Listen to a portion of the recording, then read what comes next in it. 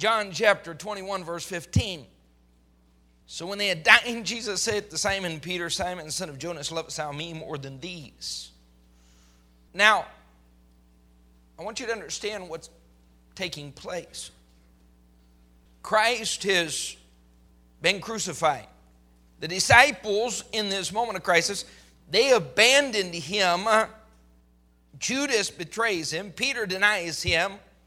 Thomas doubts him. But all the disciples failed on some level. John maybe less than the others, but they all failed. And Peter had gathered together 5 of the disciples. They were fishing. Jesus Christ shows up. And now publicly, Christ confronts Peter.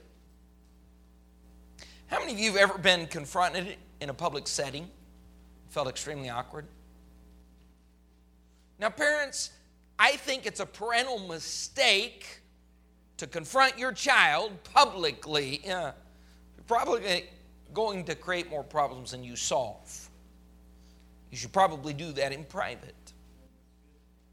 But occasionally there's a need to deal with something publicly. Christ saw the need, obviously, and he looks over in front of the rest of the disciples that are present and says, Simon, lovest thou me more than these? He saith unto him, Yea, Lord, thou knowest that I love thee. He saith unto him, Feed my lambs. He saith to him again the second time, Simon, son of Jonas, lovest thou me? He saith unto him, Yea, Lord, thou knowest that I love thee. He saith unto him, Feed my sheep. Now let me ask you this. The first time probably wasn't embarrassing. Although Peter just denied Christ, he felt uncomfortable. But he looked at Christ, shook his head, said, Yes, Lord, I love you. You know I love you. Well, the second time is a little bit more disturbing, but Christ asked him again, verse 17, a third time. He saith unto him the third time, Simon, son of Jonas, lovest thou me? And Peter was grieved because he said to him the third time, Lovest thou me? And he said to him, Lord, thou knowest all things. Thou knowest that I love thee. And Jesus saith unto him, Feed my sheep. Peter had followed Christ for 3 years. Now, if we could have followed Peter around, we would have been rather impressed at moments and shocked at other times. But when Peter walked away from his boats, his nets, his job, his career, his family, everything he'd established in life, when he walked away from that, followed Christ, for 3.5 years, he'd preached and went soul winning and watched Christ and gleaned a lot of knowledge under his ministry.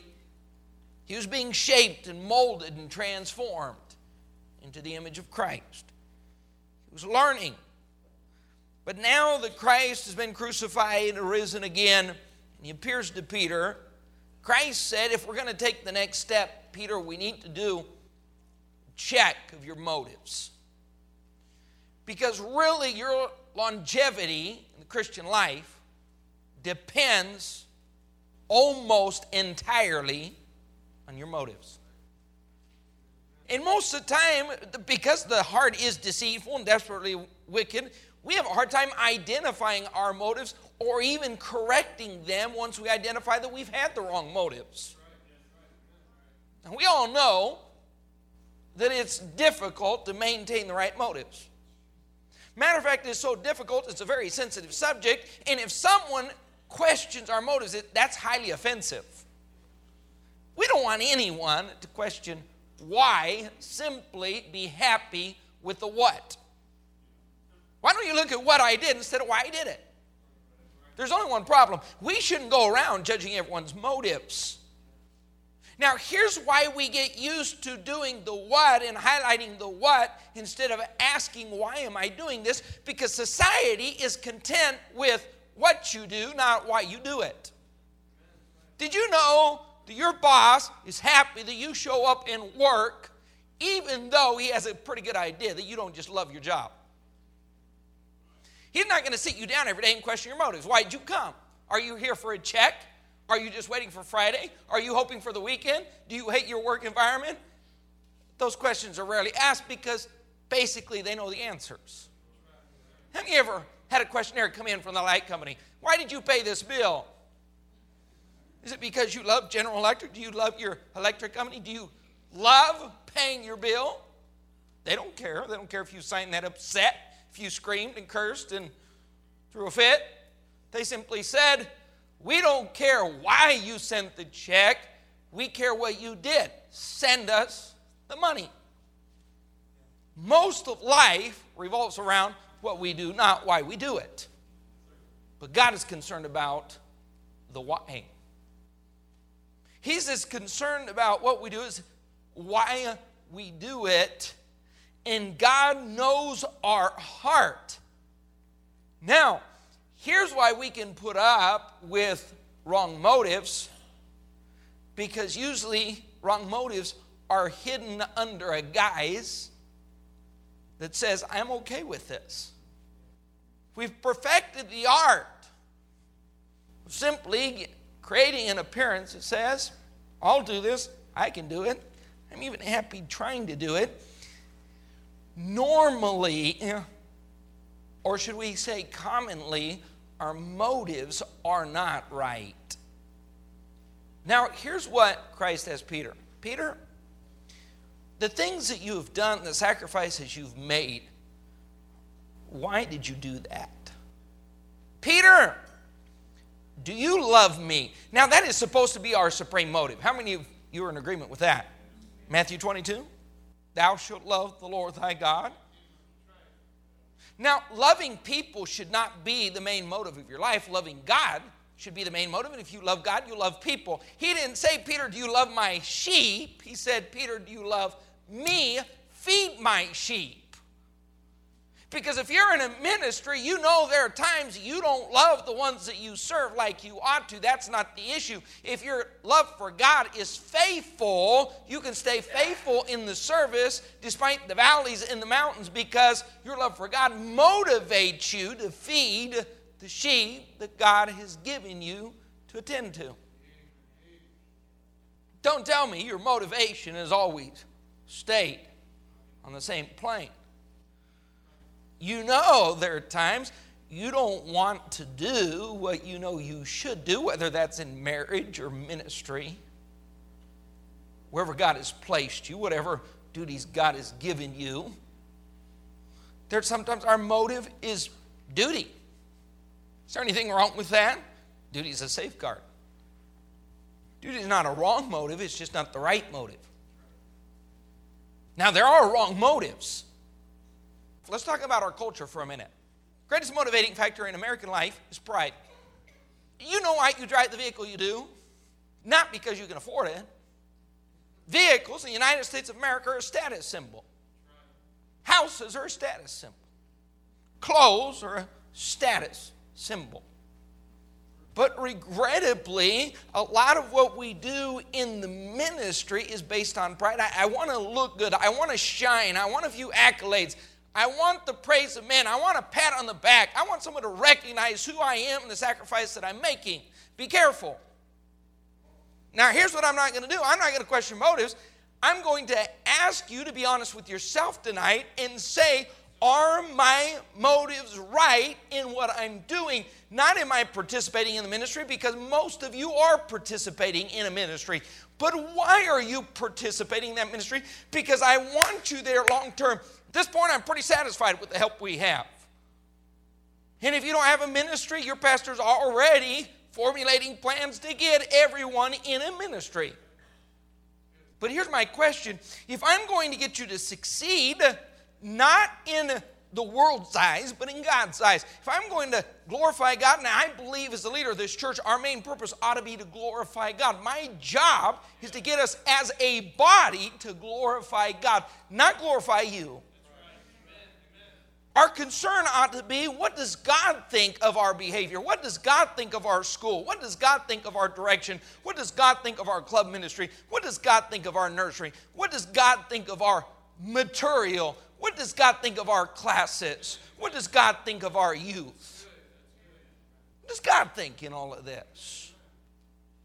Now, if I'm going, now that we have the help in place that we want in place, if that help is going to last long term, everyone at some point has got to have the right motive.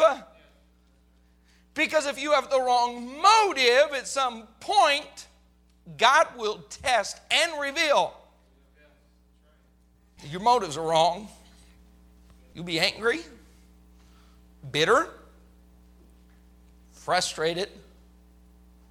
You know how many people I've seen in the past 20 years get into ministry, whether in a local church level or become a pastor, get into evangelism, become a missionary, and after 3 or 4 or 5, 6, 7 years, they quit? Wasn't what they expected. We think position brings some level of honor and respect, and you've never had a position, spiritual position.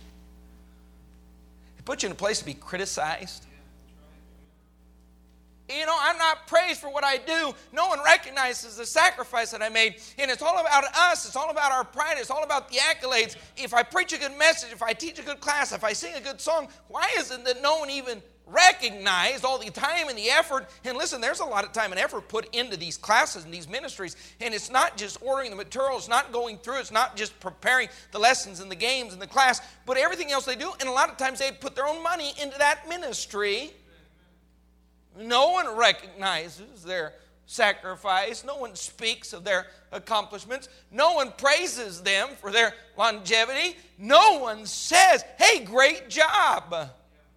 And that's okay for a month or 6 months or a year. But what happens if you do that for 6 years and the only thing that's recognized are your faults or your defects, and you have a bad day, someone steps into the class, a parent's upset, the pastor walks in during the lowest moment you've had in 12 months, he just happens to step inside and see the disorder, and you thought, why did he have to walk in at that moment? Why couldn't he see all the great classes and the people saved? But no, be careful, because if your motives aren't right, Satan will begin to whisper in your ear. It's not worth it. It's not worth it if your motive's not loving God. If I pastor, my motive isn't loving God, I'm going to be disappointed. If my motive is some kind of recognition, some kind of praise, if my motive for preaching a message, listen, there's a lot of times I'll preach a message, never hear anything positive about the message. If I allow my spirit to depend upon someone praising that sermon, I won't be in the ministry long. Or if your motive for soul winning is numbers, people saved, professions of faith, you're going to be highly disappointed in this day and age, because you may talk to a lot of people before you win a soul. You may have a lot of Saturdays when you don't win anyone. You may actually have a lot of classes without a single convert. If David's motive in that discipleship class is a bigger crowd and smiling faces and spiritual growth, he may be in trouble, because when he doesn't experience any of those things, joy and passion of the moment is going to be sucked right out of him. But if his motive is simply to love God, and I'm doing this because I love God, and if I have 55 or 5, I can still love God doing this. If your motive for coming to church is anything except loving God, at some point you're going to be disillusioned with church. I don't care what ministry, what obligation, what spiritual duty, what requirement, if your motive is not singular. I do this because I love God.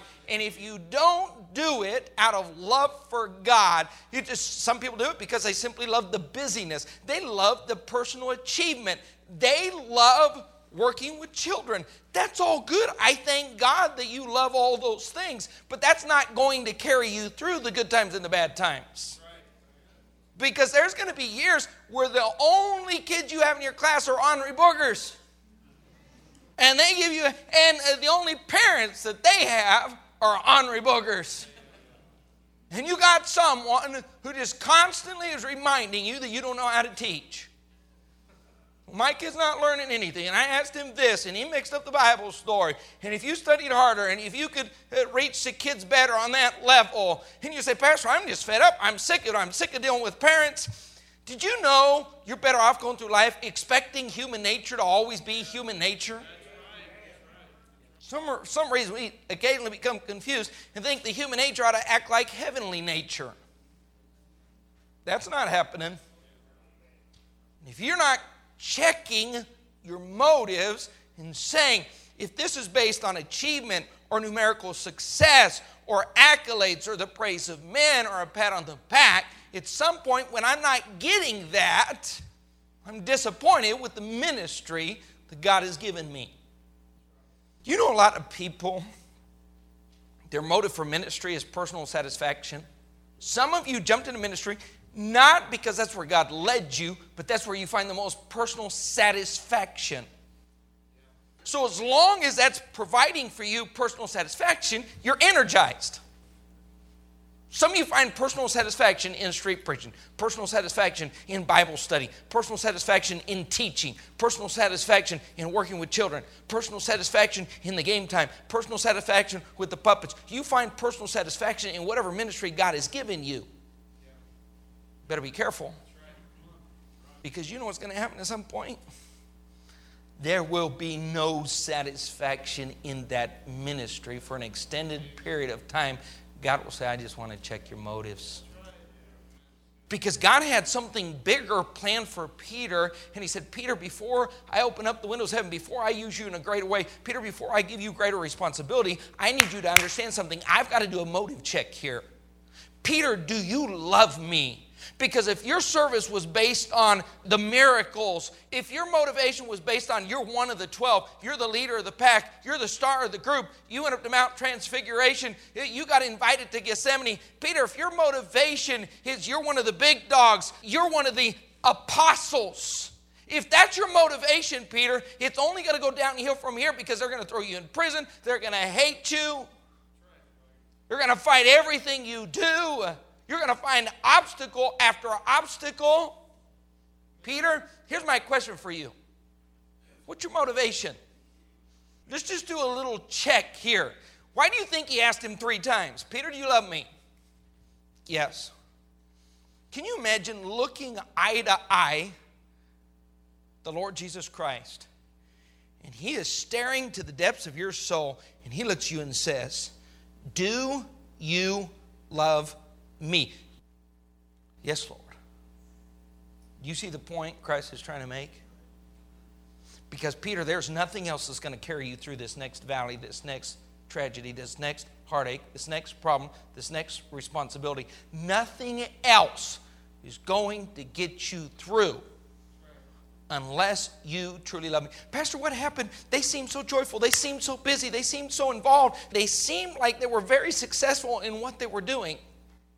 Time tends to reveal our motives. Did you know you can hide your motives for 6 years, 6 months? You might even I've seen people hide their motives for 10 years. But at some point, God will do a motive check. Now, I want you to see a couple cases tonight. Go with me quickly to Jonah chapter 1. Motives do matter. Now, we're not going to read all the scripture concerning motives. How many of you remember Matthew chapter 6? When Christ talked about prayer and fasting and giving. What was he doing? Checking people's motives. He said, you shouldn't do any of that to be seen of men. And we're talking about Jonah, the greatest prophet of his day, bringing the greatest revival of all time. And God writes 4 chapters about his life, short chapters. How many of you have ever read or know anything about the ministries of Isaiah, Jeremiah, and Ezekiel? How many of you know how successful, numerically speaking, they were in their ministries? Very unsuccessful. How many of you have read of Noah and his great ministry? Powerful, spirit-filled preacher. Booming church of 8. Now think about this for a minute. Think about Genesis.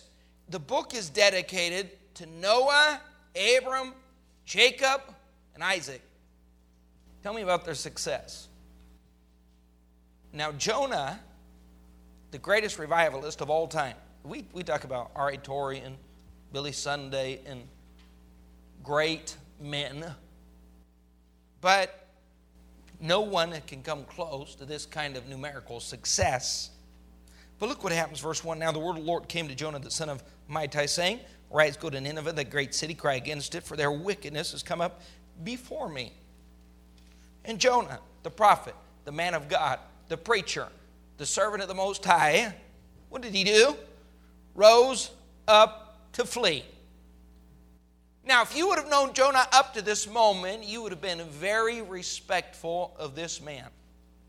There's only one problem. At some point, God's going to check your motives. Did you know there are others that would have been more willing that God could have sent?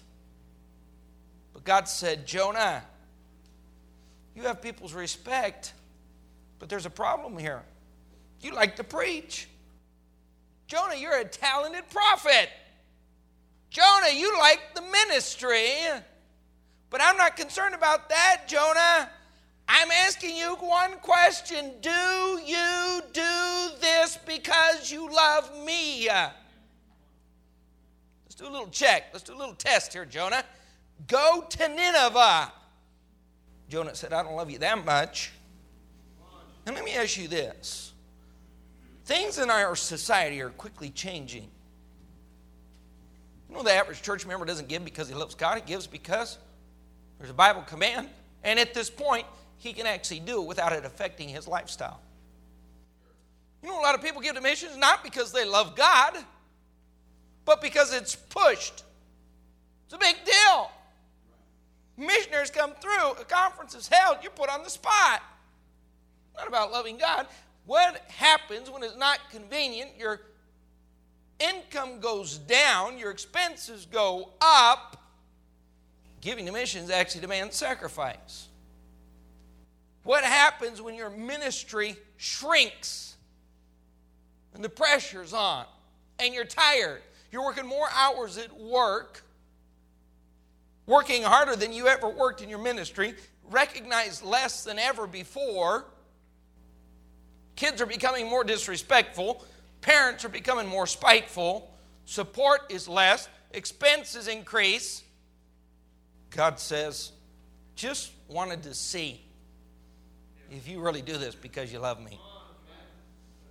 Just wanted to check your motives.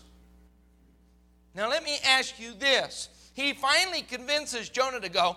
Jonah goes, he preaches, revival takes place, souls get saved.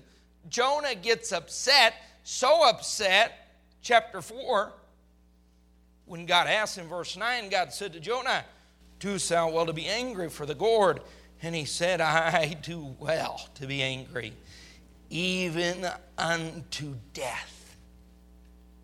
Got a 0 on that test. Jonah, you weren't preaching because you loved God.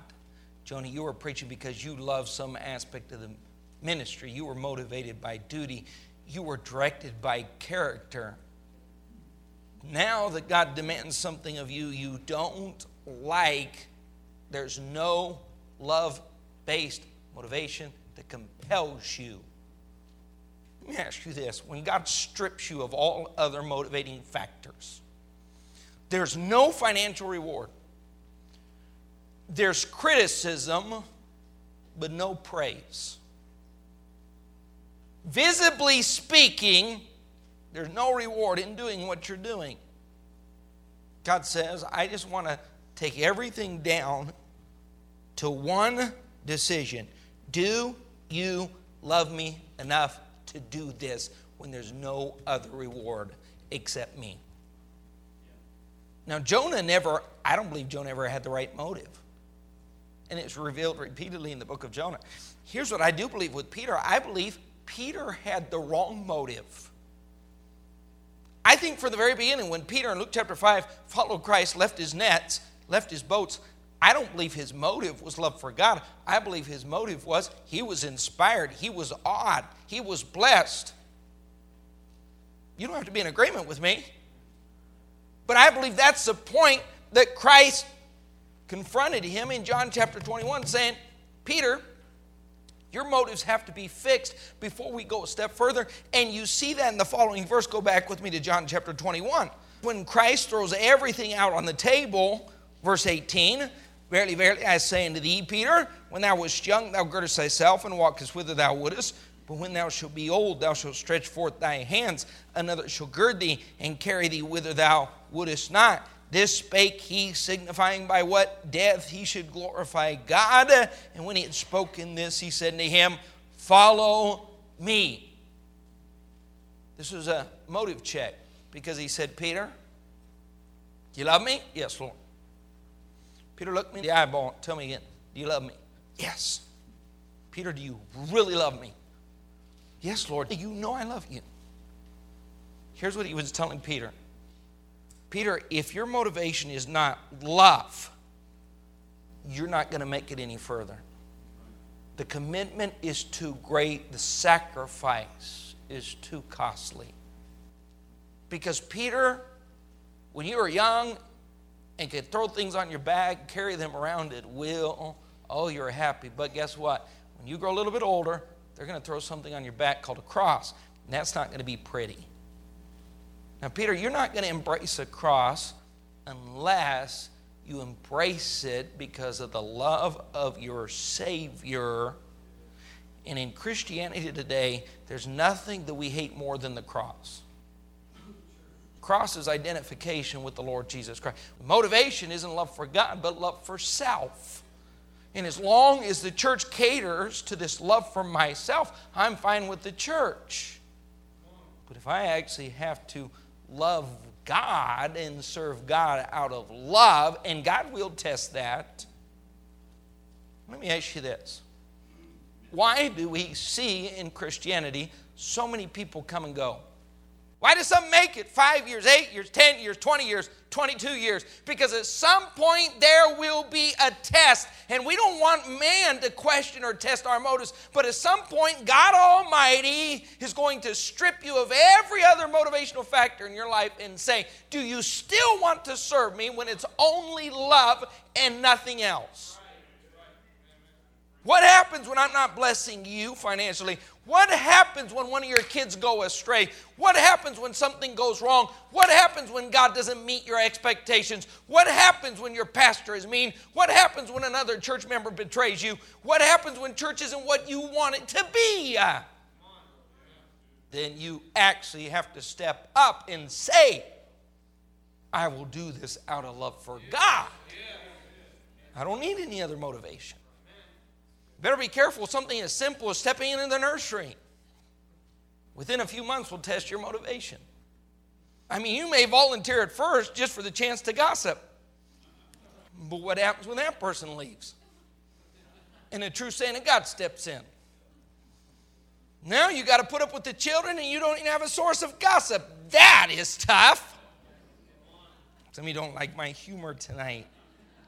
1 Kings chapter 19. Great men of God have gotten themselves in trouble. Now, here's what I believe. I believe Jonah, the greatest prophet of his day, had wrong motives. I believe Peter, the vocal leader of the disciples, started out with the wrong motive, but corrected them when confronted.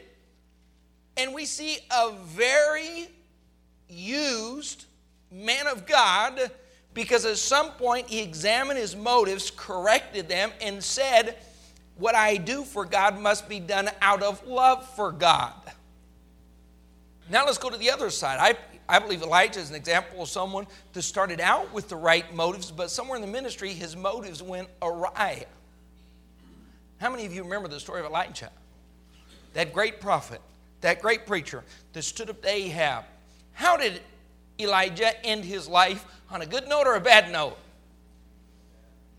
He was fleeing. He was hiding in caves. He was complaining. He was asking God to take his life. Look what he says in chapter 19, verse 13. And it was so when Elijah heard it that he wrapped his face in his mantle, went out, stood in the entering of the cave, and behold, there came a voice unto him and said, what doest thou here, Elijah? And he said, I have been very jealous for the Lord God, because the children of Israel have forsaken thy covenant, thrown down thine altar, slain thy prophets with the sword. And I, even I only am left. How many of you remember his expectation when he got out there and challenged the prophets of Baal? And he prayed and fire fell. Oh, don't you like the moments when fire falls? How many of you ever seen fire fall from heaven? If you've been around Capital City very long, you've seen fire fall. You've watched God work, and you've seen people get right, and hard cases get saved, and God do amazing things. You've watched the fire fall, and we all like that. It's all very motivating, isn't it? But his motive became people and their response. And his motive for preaching, instead of I do this for love for God, and if I have 1 saved, 100 saved, or 1,000 saved, it doesn't matter, because I'm not doing this for the crowd that responds. I'm doing this because I love God. I don't need a visible response or a visible reward. All I need is my love for God to carry me through this moment. But suddenly, he preached, God sent down fire, and he said, praise God, we had national revival. These people responded. Here's what we're going to do. We're going to set up discipleship classes. We're going to establish some new churches. We're going to shut down the beer joints. We're going to make some changes in this nation. There was only one problem. Those people woke up the next day and went back to the same idols. And Elijah never saw 1 day of lasting change. You know what he did? Packed his bags, headed for the mountains, laid down in a cave, crawled up on top of a rock, put himself in the fetal position, and said, I want to die. Ministry over. You know why? There was a time when he was serving God out of love, but when his motive changed and God tested his motive, God said, Elijah, are you preaching to see revival? Or are you preaching because you love me? Are you preaching for a nation? Yes, God, that's why. Listen, that's all a good thing. There's nothing wrong with that. But if that is your number one motive, you will quit. You will get discouraged. You will lay down and die on God. If my motive for preaching or pastoring this church is to fill this place and build a new building and see this grow into a church of 1,000, I'm in trouble, because at some point God will test my motives. You better be careful. If your motive for training your children is to watch them all become preachers, you're in trouble. Because the moment one of them doesn't become a preacher, you're upset, you're bitter, you're angry, you're frustrated. Your motive in rearing your children right ought to be love for God. Watch people, as soon as they lose a child, they lose their faith. Because their motive for going to church, they thought church was a magic wand that was going to turn all their children into D.L. Moody, R.A. Torrey, and Billy Sunday. What are you going to do when God strips you down of every other motivation you have on earth and says, I have one question for you? Will you do this out of love? Will you do that nursing home just because you love me? What if I take it down to 2 with Alzheimer's and your wife won't even show up? I'm glad for the clubs, I'm glad for the junior church, and I'm glad for all those ministries, but I promise you this, if you're in it long enough, God's going to look you square in the eyes and say, I'm going to strip everything else down to the bare bones. Then I'm going to look you straight in the eyes and say, do you really love me? You know what God did to Pastor Bob? He took him out to Colorado. He put him in Austin, Texas, with a church that didn't even have a building, and said, you got to go back to work. And for years, he would go back and work at a Honda shop, didn't get $1 from the church, didn't get any accolade, didn't get any help, didn't get any support, didn't get any love. And God said, just wanted to check and see if you really love me. And he did. God has touched some of your lives, and you've lost a child, and that child's gone to the world, gone to the devil, gone a different direction, and you said, I don't understand. All the rest are doing right.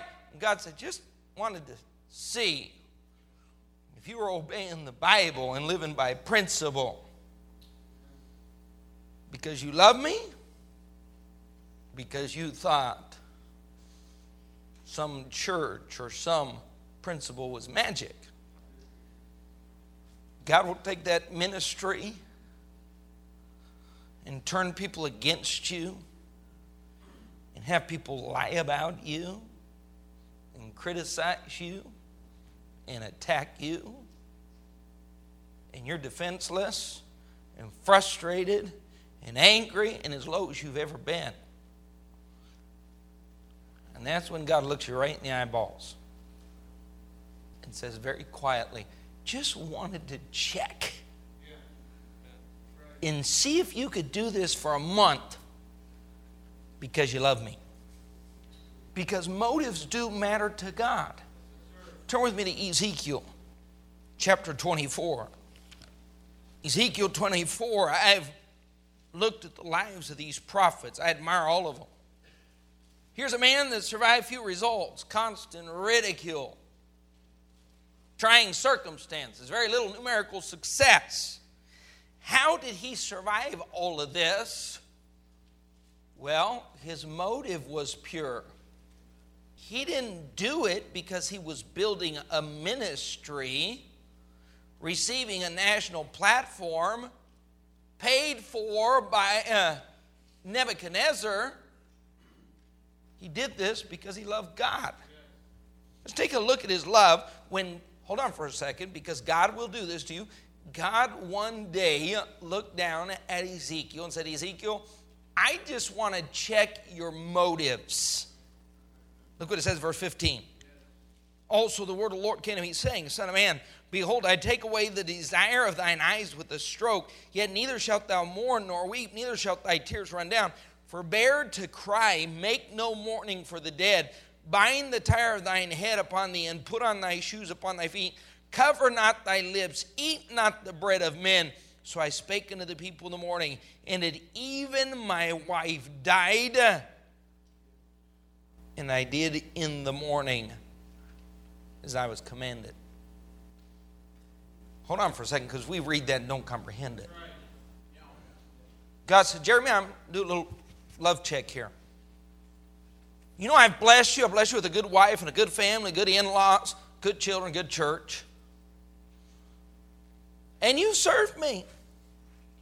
But here's what I'm going to do, Jeremy. I'm going to take your wife home next Saturday. And I want you at prayer on Sunday morning. I want you teaching Sunday school. I want you singing during the main service. I don't want you to miss a beat, Jeremy. Because right now you have a lot of motivating factors in your life, but I'm just going to strip you of that. I just want to ask you one question, Jeremy. We're going to find out next Sunday. Are you doing this because you love me? Or are you doing this because I have so blessed you? You say, preacher, that sounds cruel to me. That sounds hard. That sounds overbearing. It makes it sound like God is a mean God. No. The bottom line is we could all sit in here and talk about all the blessings that God has bestowed upon us. But I do promise you this. At some point in your life, if you decide to serve God, at some point, God will say, I just want to check your motives. Now, there's a correlation between faith and motives. Go with me to Hebrews 11, chapter 6. If you read Hebrews 11 as we study faith this year and preach through Bible characters, highlight their faith. You'll see something in Hebrews 11 that all these people were reaching for something, looking for something that they never got their hands on. Not the ones here in Hebrews 11. Blessings that they so expected, those rewards that they were searching for, they never actually got their hands on them. Look what it said in Hebrews 11:6. But without faith, it is impossible to please Him. You know why faith pleases God? Because faith is a motive check. Most of us don't live by faith. Come on, let's just be honest. We're not forced to live daily by faith. You have money in your bank account. You have a 401k. You have a house. You're paying your bills. Your income is sufficient for you to live on and meet your needs. But guess what? At some point in your life, God is going to put you in a spot where you actually have to live by faith. Totally become dependent at that moment on God. Noah, I want to check your motives. How many of us are going to preach for 120 years? And not a single visitor walks the aisle and trusts Christ as Savior. Not one. How many of us are going to wander around in a land that we've never been to before for 40 years, waiting on a son, living in tents? How many of us are going to wander around a wilderness leading sheep 40 years? Moses did that. God said, Moses, before I use you, I just wanted to do a motive check. Why do you want to lead these people? Joseph, why do you want to become a great leader? Abram, why do you want a son? Noah, what are you doing this for? Now, here's my question tonight. Are you in this for the long haul? Are you in this for short term? I'll tell you what's going to be the deciding factor. I'm not asking you what you're doing in the work of God. Let me ask you, why are you doing what you're doing? I'm going to tell you something about Capital City. Capital City has the best bunch of Christian workers, probably the finest work team on the planet. Undoubtedly per capita. You go to small church, big church, you're just not going to find a workforce like we have. Teachers and leaders and singers and helpers and great givers, tremendous missions program. You love your pastor. But if my motivation in life is leading a team of great workers, getting patted on the back by the occasional preacher that comes through, being financially taken care of, I'm not going to be here long. I don't care, Brother Gammas, if it's a prison ministry or the Sunday school or the choir. I don't care if it's clubs, the nursery, or the pregnancy crisis center, the discipleship. I don't care what ministry it is. At some point, God's just going to walk up and say, do you love me? Or is there some other factor there that's motivating you to serve? Because God is concerned with your motives. With time, if your motives aren't right, and you've got to check them daily, if your motives aren't right, you're not going to make it through the next test. You're going to quit, you get angry, you become disenchanted, frustrated, bitter, because your expectation wasn't met, someone let you down, God failed you. And God said, I wasn't trying to mess you up, I just wanted to ask you a question. And I just wanted to know if the answer was, yes, Lord. I'm not doing this because I love Pastor. I'm not doing this because I love my class. I'm not doing... Jesus Christ never looked at him and said, Peter, what about the sheep? Peter, you love the sheep? Isn't it funny that Christ didn't even require that he loved the sheep? He said, Peter, do you love me?